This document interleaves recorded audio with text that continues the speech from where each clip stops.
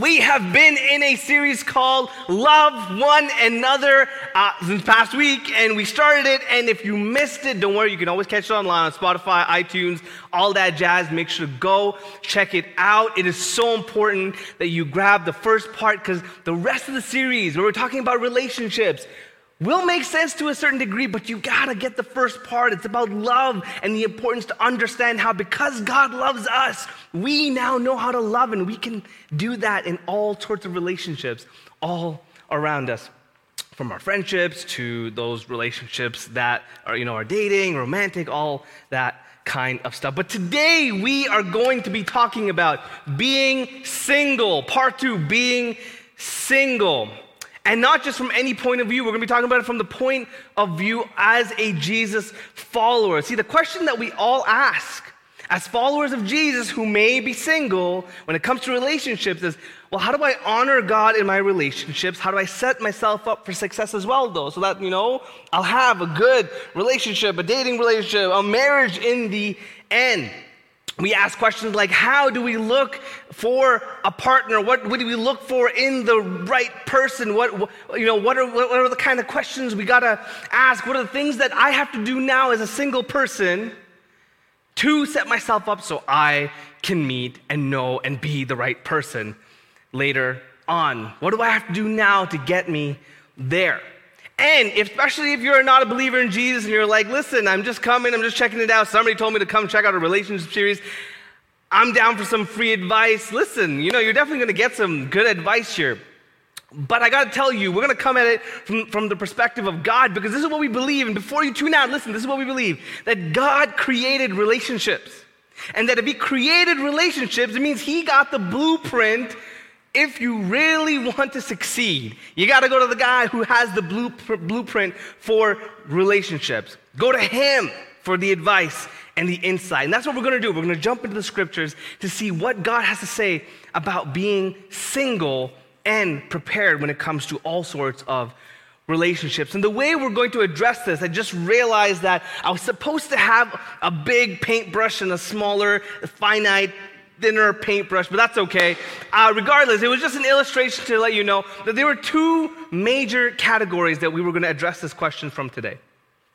One of them, which is, you can imagine, the larger paintbrush, what I'm calling the broad stroke, or the big picture idea of what it means to be single and to honor God in that. And then the other question is, well, all the smaller questions, the finite, the detailed stroke, the smaller questions, the thing that, don't necessarily get answered all the time. Then we're going to focus on those questions. But first, we got to address the big picture before we can get to the more detailed picture. So that's what we're going to do. That's how we're going to jump in. And to understand the major goal of being single and knowing how to succeed at that as a follower of Jesus Christ, we got to go to a church in Corinth many years ago. In fact, Paul the Apostle, who had this life-changing, miraculous experience of meeting God and Jesus just changed his life forever, started this church in Corinth. And this church in Corinth, it did what typical new church plants would do, meet and gather and all that kind of stuff.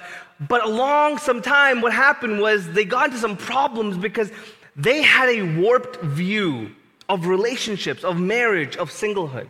They didn't know what it meant to be a healthy single person or a healthy married person. There were these kind of two categories of people. One group of people that were like, no, sex is sin. Don't do anything with a person. The people, men and women who were even married would not, have intimate relations with their own spouses. There were people who were single who were like, no, we can never get married because that's a sin. Then there were the other groups of people that were like, listen, Jesus came. He's our Messiah. We have been glorified. Let's just have sex with everybody, And then that song, right? Anyhow, I won't get into it because that might be a little inappropriate. But regardless, everybody was like going around sleeping with prostitutes and doing things like, and you're a Christian, what? Because they had a broken view of what relationships and sex and how to maneuver all of those conversations. And so in a letter to Paul, as they write to Paul, their leader, their mentor, the person who started them, Paul, they make a statement. They don't even really ask a question. They make a statement, which we're going to get into in the next few weeks, because today is about singlehood, not really about dating and marriage. But they get into this conversation because Paul then addresses singlehood, and he addresses what it means to be a healthy person as a single person who serves and loves God. If you have your Bibles, turn to 1 Corinthians chapter 7, verse 8 to 9. That's where we're going to be today. So this is what Paul says, 1 Corinthians chapter 7, verse 8. He says, now to the unmarried.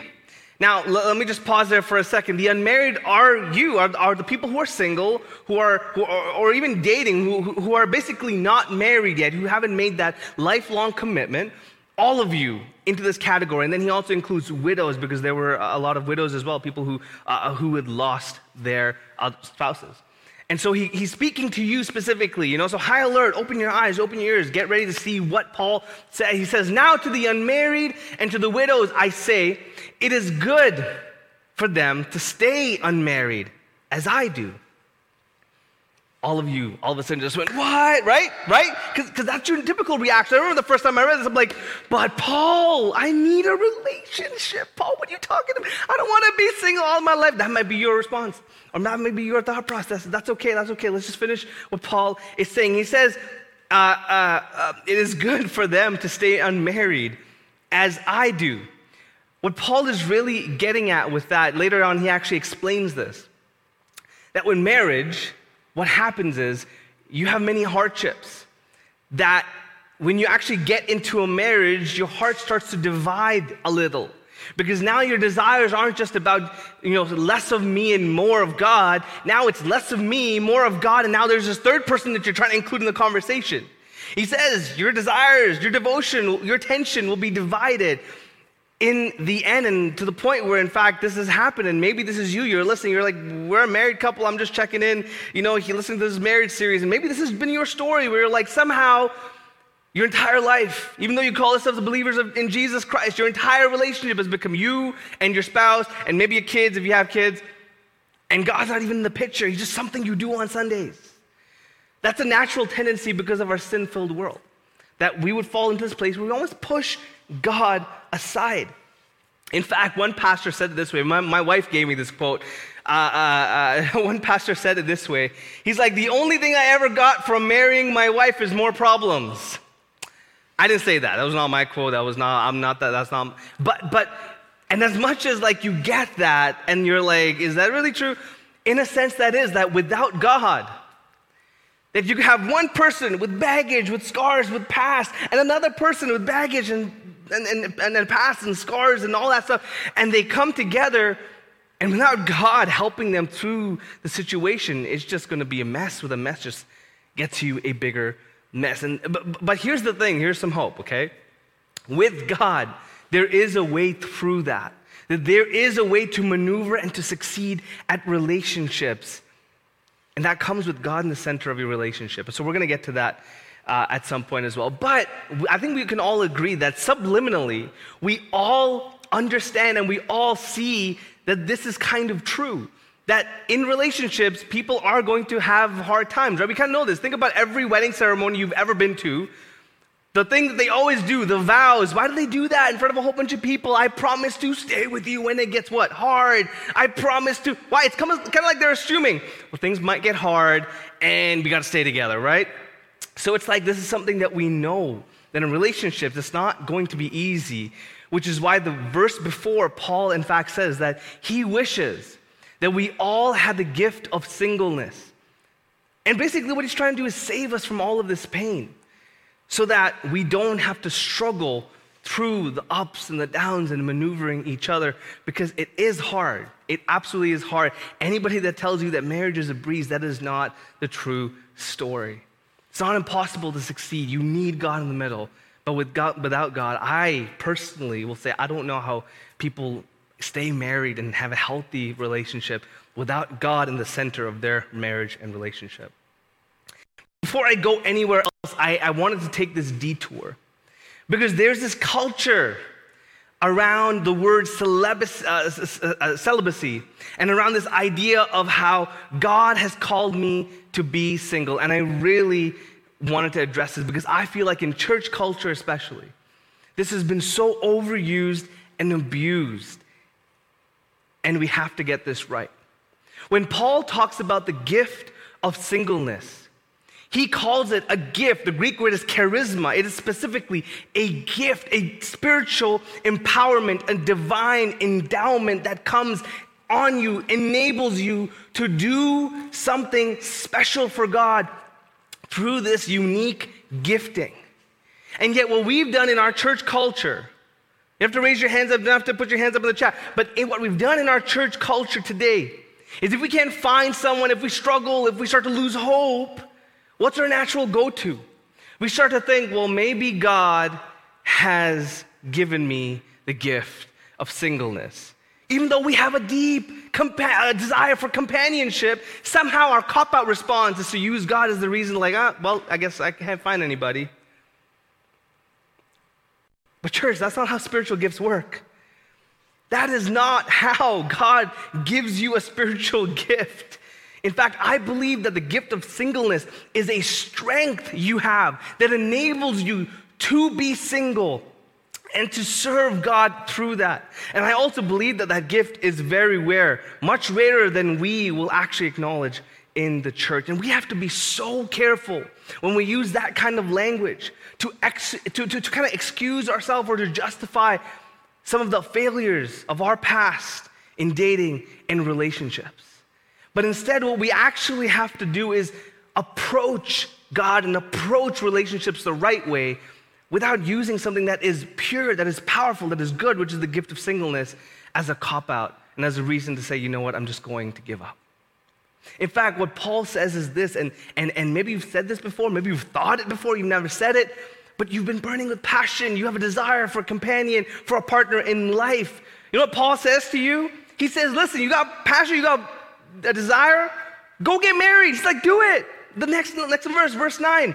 But if they cannot control themselves, somebody needs to highlight this. They should marry. The easiest word you can just take and be like, I need to get married because I have passion. That's okay. That's not a bad thing. Paul is saying this for this reason, because you need to be able to marry. It's not a sin. It's not a bad thing. It is something that is good from God if you take it in that way.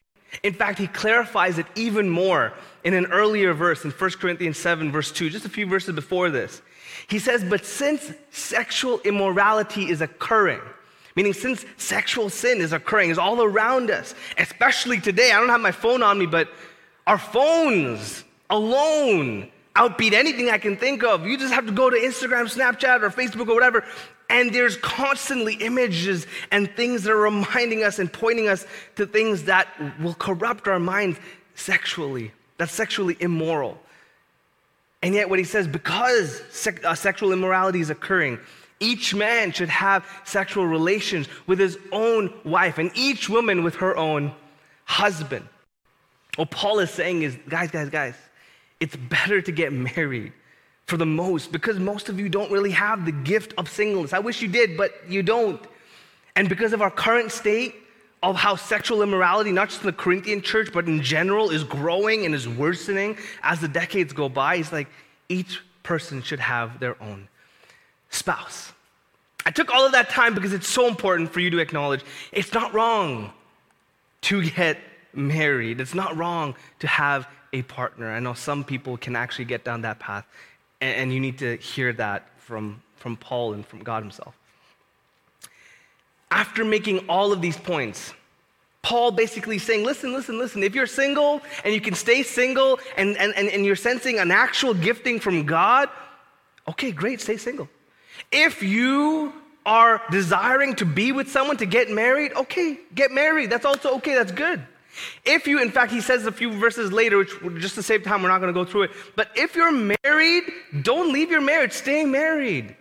Because he gets to his main point, his broad stroke point, and I want you to hear this. This is Paul's main thing that he's trying to get to. In 1 Corinthians 7:17, somebody needs to highlight this because this is going to be a verse for you. 7:17, he says, nevertheless, regardless of anything else, regardless of all your situations, regardless of whatever, nevertheless, each person should live as a believer, or in the Greek word, what that says is live called in whatever situation the Lord has assigned to them. just as God has called them. This is the rule I lay down for all the churches. That your main focus as a single person actually is not different from those who are married. That we all are called to live as believers. Or in other words, we're to live called for God. To live called as God's people. Whether you're single, whether you're divorced, whether you're widowed, whether you're married, whether you're like, I'm retired, I'm all by myself and I got nothing else to do. Your goal is to live called for God in whatever situation you find yourself in. And for those of you who are single, because today we're talking about singleness a little bit more, you need to hear this. Singleness is not a waiting period until you're married. I know sometimes we think of it that way. That's because the culture pushes that on us to think that way, to believe that. But that is not true. You are to live called in whatever season, in whatever situation. He says that over and over and over again in chapter 7 of 1 Corinthians. Whatever you may be, wherever you happen to be, live called. Live as a believer for Jesus. Live in the mission and the vision that God has called you to as wherever you are, rather. And then he says something very unique. He doesn't say that all the time, but he says it here. He says, well, I make this a command for all the churches. So clear that this was so important that it actually ties into the corporate goal and the corporate mission for all followers of Jesus Christ. And so as a single person, the thing that you've got to be asking, the thing that you have to question is, how are you living called? How are you serving God on mission? How are you loving God? How are you going actually on mission, getting people to know about God? How are you living called?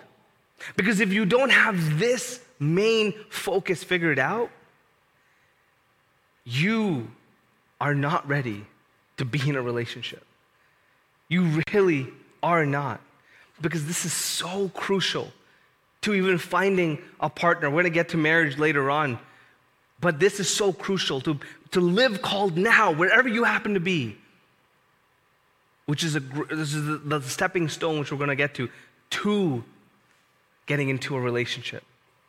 See, what will happen is you'll find yourself in a mess of a relationship if you're not living called and start dating. And you're not living called for God, but you're off trying to marry someone. You'll find yourself in problems that you're like, I have no idea how to deal with this. I have no solutions, and you'll feel lost. And going back to our first sermon, that living called, in fact, shows you and allows you to experience the love of God. That without knowing and understanding God's love in our own life, we won't be able to fully love our spouse, love the person we're dating, care for them with the genuineness of how we describe love as sacrificial, covenantal, and unconditional, and so on. And so this is so crucial to focus on the relationship between you and God. Learn what it means to live called in your life right now. How are you serving God in your life right now? Because that will set you up when you start asking those more detailed questions. So with that, we're going to move to the next section. Well, with the detailed part of the whole process, I have more questions. Like, what do I need to be looking for? How do I know if someone, if I should be interested or should be, looking and paying more attention to certain people? Because right now I'm living as a believer. Pastor, I'm living all the things that you just said. I'm living as a believer in all situations. What do I do, though? Well, we're going to walk through a few points, and none of these are in any specific order. But as I was kind of just praying through and asking God just through my own life and my own experience, along with Scripture and the wisdom that comes from Scripture, what does it look like to be a healthy, single person that is living called for God, who's also looking for a relationship? Or maybe not. First we have to do is rewire our minds to understanding God, mankind, and purpose. We have to see this wretched mindset that the world brainwashes us into thinking is the idea of individualism, which is the culture of self-indulgence, which is just the me first ideology. That in fact, then we walk into relationships with this overhead thought process of individualism, and we walk into singleness and say, well, it's just all about me. We walk into marriage and we're just like, well, it's all about me. We walk into dating and it's like, well, it's just all about me. In fact, some of us walk into faith and to God and just say, well, I'm the center of it all. Everything around me, everybody is just around me, there to serve me. And it's this corrupt worldview that we have bought from the world, that Satan has sold to the world, of individualism, which is totally not the truth. In fact, when you start living called, you start to recognize that we are there simply to surround God, who is the center of all things. And it's the moment that we catch that glimpse and catch that vision that we're here to fellowship together as a community of believers and worship our God, that then living called is very different. Then we start learning what love is, what marriage really is, what relationship and what the whole purpose of dating and relationship is about. But unless we do this rewire and stop focusing on ourselves and start focusing on the others, we will continuously fail at marriages and relationships and friendships. In fact, living called enables you to do that because God's purpose is always less of me and more of others. How do I serve the others? How do I serve the people who are lost, the people who are less fortunate? How do I show love which takes from me but gives to another, which are all principles that you will soon learn apply so heavily into a marriage, into a healthy marriage. And so that's the first thing. And there are tons of other things you have to do, like what you read, what you watch, the kinds of things that you focus on, how to re-understand a godly perspective of relationships and friendships and you. But once you get that, you have to understand this next point, which is you attract the kind of person, you attract the right kind of person when you're living called. Did you get that? Sorry, I murmured over my words, but let me say that again. You attract the right kind of person when you're living called. See, when you're not living called and you're doing something you shouldn't be doing, you're going to attract the people who you're not actually supposed to be with, the people who are not really in the place where you're supposed to be with. If you're off doing drugs and off doing all that kind of stuff, you're not going to attract the right kind of people. It's when you are living called, when you are obeying God, that you will attract. The wrong people will always be attracted. Satan's always going to throw temptation in your face. But that's when you will also attract the right kind of people, that you should be surrounding yourself with, that you should be considering as you're like, are these people is there a person here that I could potentially date? Or are these people that I can really be good friends with? I have a friend who had a deep desire to get married. But he knew his mission. He knew right now God was calling him to be a missionary. Young dude. And so he's like, I'm going to go and just do what God has called me to do. Regardless of my desire, I wish I could go with my wife, but you know what? There's nobody on the horizon. I'm just going to live called. He comes back with a girl. There was another girl across the world who had the same mindset, who was going to the same place where he was going, and they met on the mission field. Not even the same organization. Talk about God ordained. When you live called, when you focus on God and just give of yourself and let Him take care of the rest, things will fall into place more naturally. Now, there are other things that they obviously did. But what I say is you attract the right kind of person when you're living called. And that's the example we need to follow. God, I'm focused on your mission. I'm focused on your calling and what you've called me to do. That includes a part of myself as well, working on myself, which we're going to get to. But that's when we'll start to recognize the right kind of people. And in fact, what's even more important is the right kind of approaches. Now, we're going to talk about marriage and dating soon, but I want to give this just as one thought before, because I feel like it's so important for you, if you're single and thinking and hearing, and I know a lot of our church especially are single individuals, so I know this plays a huge impact for you as well. Your friendships now will affect your relationships later. The kind of friends that you have around you right now will affect your relationships, the kind of people you say yes to or no to later. And so the thing that you should be doing in a single season is working on your friendships before anything else, other than God, obviously, but working on your friendship before really thinking about a relationship and a dating thing and all that kind of stuff. Working on being a good friend, helping a friend move, giving something of your friend that may cost you of something, purely for their sake, learning to love your friends, learning to grow deep in relationship and just, make those deep friendship bonds with people, having spiritual conversations with your friends. Some of y'all just want to jump from, I don't really got many friends, I don't really know how to be a good friend, to, just get me hooked, just get me dated. I just want to be with someone, just get me there. You can't jump this hoop. You can't jump because you have to first know how to be a good friend. And if you've not been doing that at all, what makes you think that you're going to succeed at relationships? And so, work on your friendships. Work on being a good friend first. Because that'll go a long way. In fact, a huge part of accountability later on, and a huge part of even just like vetting other kinds of people and having, a group of people that are praying for you, that are caring for you later on is so crucial to the kind of friends that you make right now. Some of you have very non-Christian friends who are heavy influencers in your life. And I would be very careful. This has nothing to do against non-Christian people at all. It's just, here's my question. What kind of wisdom do you want to value?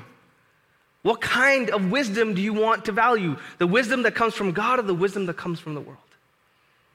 I would say go to God and be like, God, I want your wisdom, so I'm gonna surround myself with people who love you and a godly counsel so that I know that I'm following you when it comes time for those kind of things. I'm jumping ahead of myself. That's like 2 weeks down. I'm gonna backtrack a little bit. Point 4, cherish your singleness. I know some of you are like, but Pastor Reuben, I don't want to. I just want to be with someone. Please, can't I just find someone? I understand. Listen. I was single at one point too. I was single, so I understand. In fact, pastor back then has a sermon that says the exact same thing while I was single. Because it is so important to cherish your singleness, not to rush into a relationship with haste, but be diligent about the kinds of choices you make. There's a proverb that says this, Proverbs 21:5 says, the plans of the diligent lead to profit, as surely as haste leads to what? Leads to poverty. And yet some of you are not willing to cherish what God has given you, the gift and the season that God has already called you in, and instead you're trying to haste into something. I'm not saying there's no, don't advance, don't make steps, all that kind of stuff. That's not what haste is. Haste is making decisions erratically, without wisdom, without counsel, without the right steps in place. And some of you are hasting. So be patient, take a step back, and ask God, hey, how do I approach this the right way? In the same season, some of the things that you need to focus on is things like growing more emotionally and spiritually, maturing, becoming healthy, emotionally and spiritually as a single person. Because if you do this now as a single person, working on your emotional health, working on your spiritual health, becoming the person that God so desires you to be, when it's time for a relationship, you're going to succeed a lot easier than when it comes to if you still have tons of festering baggage that you have undealt with. And so here's a wise counsel. Work on those things. Don't put it aside and get distracted with all the feels and the rom-coms, but focus on the things that you know will help you get to the place where you will succeed more at relationships. Because singlehood, and I'm just piggybacking off of each point here, but singlehood is a season to discover you. In fact, it's when I first started dating and I started going on coffee dates that I started to recognize, man, this is who I am, this is who I'm not. And I wish I had done this. I wish I had been more wiser about figuring out more parts of me and understanding more of myself. But I did it later on. It's not like it's impossible, but it is wiser to do it before, to work on understanding who you are, to understand who God has made you to be. The next thing that I feel like is super important to say, because sometimes peer pressure gets in the way, is you have to reject the power of peer pressure. There's this thing in church culture especially where we look down on single people and look up to married people. You ever seen that? You ever experienced that? And it's false, it's totally wrong. In fact, Paul himself, you got to see the kinds of things that he says.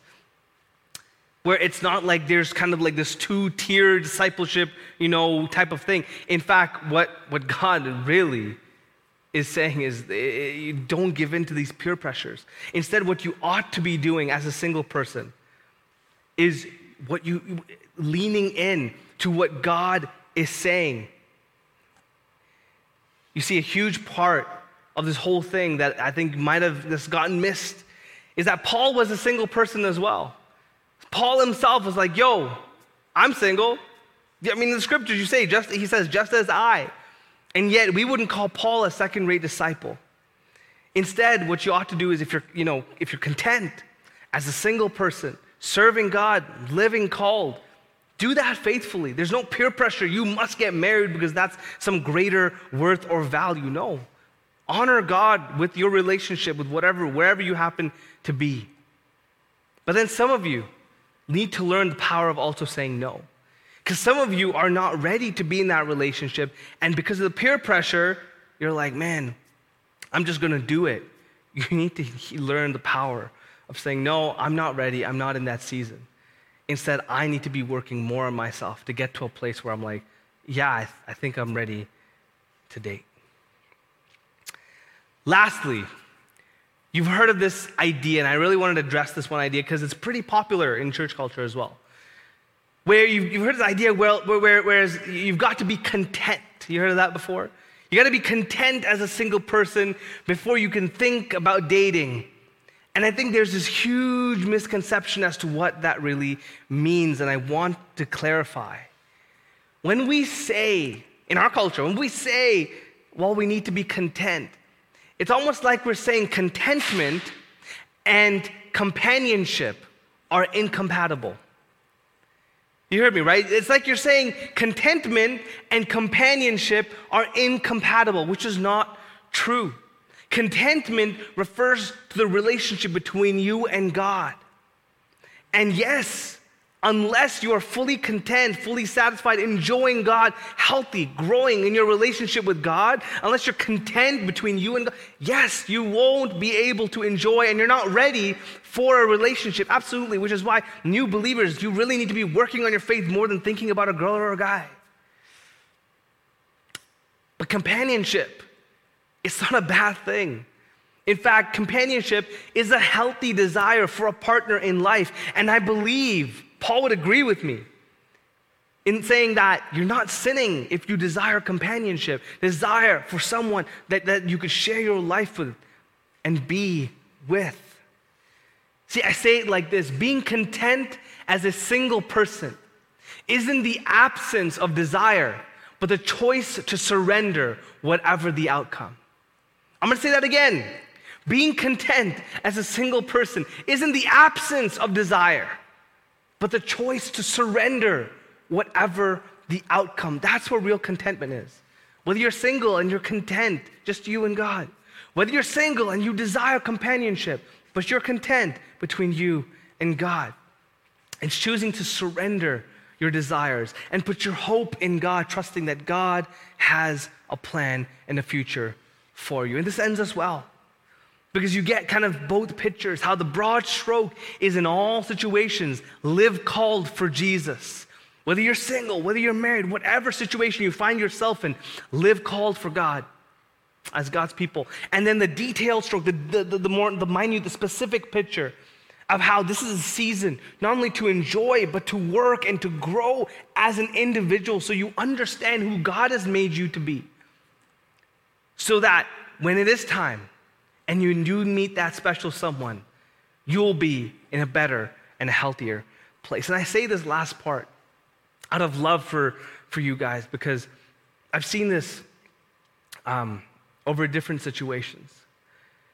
How I've seen couples who would have worked so great together if they were just a little further along individually, if they were a little further along, if they had worked on themselves a little bit more, if they were more emotionally and spiritually mature, if they just experienced some more things in life, some relationships would have grown and become much more mature and would have ended and flourished. And so here's my call to you. For those of you who are like, man, I really desire to see things work out the right way. This is the number one thing you've got to do, is continue to work on yourself. Continue to work on yourself as an emotional person, as a spiritual person, as a physical person, all around, as you continue to love God and to serve all the people that God has called you to serve. Because what that's going to do is set you up so that you are approaching the relationship the right way.